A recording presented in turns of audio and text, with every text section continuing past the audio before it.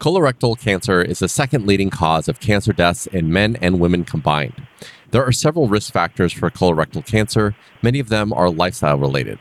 Being physically inactive, smoking, and heavy alcohol use are some of those risks. But if lifestyle is a factor, what can we do to maintain a healthy colon and try to prevent colorectal cancer from developing? Here to talk to us more about eating healthy and colonoscopies is Dr. Himanshu Desai. He's a gastroenterologist with St. Francis Medical Associates. This is Word on Wellness, the podcast from St. Francis Medical Center. My name is Prakash Chandran.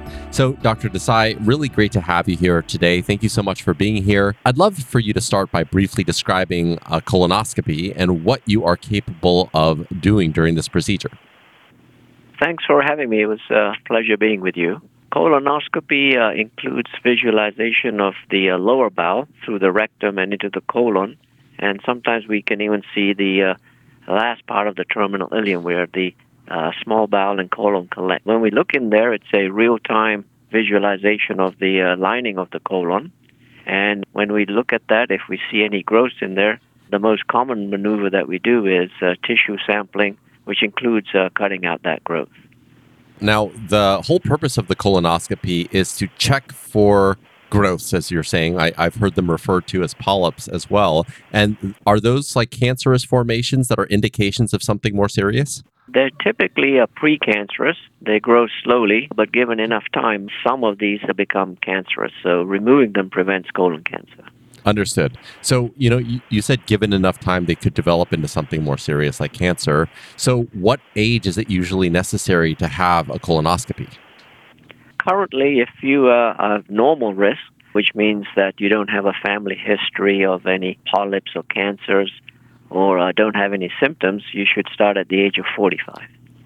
Yeah. And, I just turned 40, and it's something that I've been thinking about getting done sooner, especially because in the news recently, Chadwick Boseman, who is the lead for Black Panther, I heard that he got it at 42 or 43 years old, or he got cancer and unfortunately passed away. So, should people that are concerned get their colonoscopy sooner just to be proactive and make sure nothing's wrong?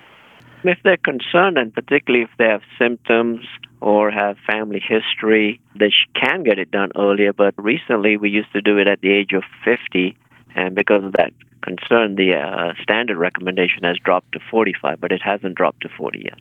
Okay. So you mentioned symptoms. What are some of the symptoms that might warrant a colonoscopy or concern? Rectal bleeding, that's unusual, is worrisome. Weight loss, abdominal pain, those would be the main symptoms that would make you worry about getting it checked. Change in your bowel habit would be another common symptom. Okay, that's helpful. So if during the colonoscopy you find polyps, talk to us about the process of treating or removing them. Is that something that you do during the colonoscopy, or is that something that happens afterwards? Yes, so if we see that, there's different ways of cutting that tissue out, so that's a little bit technical. But either way, we aim to remove the whole tissue and then examine it under the microscopes to see what type of cells there are. And that gives us an indication whether this was a precancerous polyp or a growth likely to cause any cancer. Based on that, then we usually give recommendations on follow-up colonoscopies, which commonly are at 5 years, but can be sooner if there's more worrisome features. Okay. So taking a step back, could you talk to us a little bit about the process of the colonoscopy? Like from a patient perspective, what does prep look like? How long does the procedure take? And what does recovery look like? So the preparation for colonoscopy typically involves ingestion of a low residue diet. So you're trying to avoid leafy stuff or clear liquids for about a day or so. And then you get some laxatives or a lavage prep that cleans out the stool in your colonoscopy. And it's really important to do that well, because if you get cleaned out well, we get a better look. And so you get you get more bang for your buck if you're cleaned out well, and we get a better look. We find more polyps that way. Okay. And then after the colonoscopy, is there a regimen or some sort of recovery procedure that people have to go through?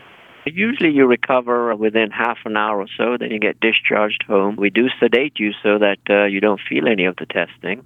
And because of the sedatives, you do need a person to look after you at home. And generally you're at home for about 24 hours. You're not allowed to drive because of the sedatives, but you can eat anything you want, really. There's no restrictions afterwards. Okay. One of the things that I mentioned up at the top of the episode was the risk factors that are modifiable, like lifestyle related. So we talked about being physically active, smoking, alcohol use. Can you talk a little bit about colon health and how people can give themselves their best chance of not developing colorectal cancer? Yes, so those are important factors there. Moderation in all of those, and definitely stopping smoking. Regular exercise is good. Diet-wise, if you eat a consumption of fruits, vegetables, that's helpful. Red meat kind of works against you for colon cancer development. So you can help with that. Fiber is also important for colonic health. So fruits, vegetables, nuts, legumes is good for that as well. So, Dr. Desai, one question I always like to ask, as a gastroenterologist, you've probably seen hundreds of different patients. My question to you before we close is, what is one thing that you know to be true that you wish more patients knew, either before they came to see you or just in considering their colorectal health? I think for the whole population, fiber, I would say we're point to increasing fiber in your diet from an early age. It's going to help your health overall, especially colon cancer health. And then obviously getting yourself proactively checked after the age of 45.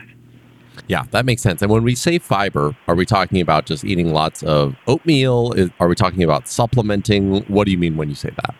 No, oatmeal is a great form of fiber. Supplements are useful when you can't really eat dietary fiber. So if you can eat a lot of fruits, vegetables, fiber, oatmeal, that's better than supplementing with fiber. And you want to get about 22 to 24 grams of fiber in, if you can, on a daily basis. Now, is that age dependent? Like I'm 40, is that 22 grams, or does that increase with age or decrease with age? It doesn't really change with age, but you do become a little bit more gassy with fiber as you get older. It's harder to tolerate. Yeah. Understood. We really appreciate your time. Thank you so much for being here. That's Dr. Himanshu Desai, a gastroenterologist with St. Francis Medical Associates. For more information about St. Francis Medical Associates or to make an appointment with one of our medical providers, you can call 855-599-SFMC or 7362. So that's 855-599-7362. You can also visit our website at stfrancismedical.org. If you found this podcast to be helpful, please share it on your social channels and be sure to check out the entire podcast library for topics of interest to you. Thanks for listening to Word on Wellness, the podcast from St. Francis Medical Center. My name is Prakash Chandran. Thanks and be well.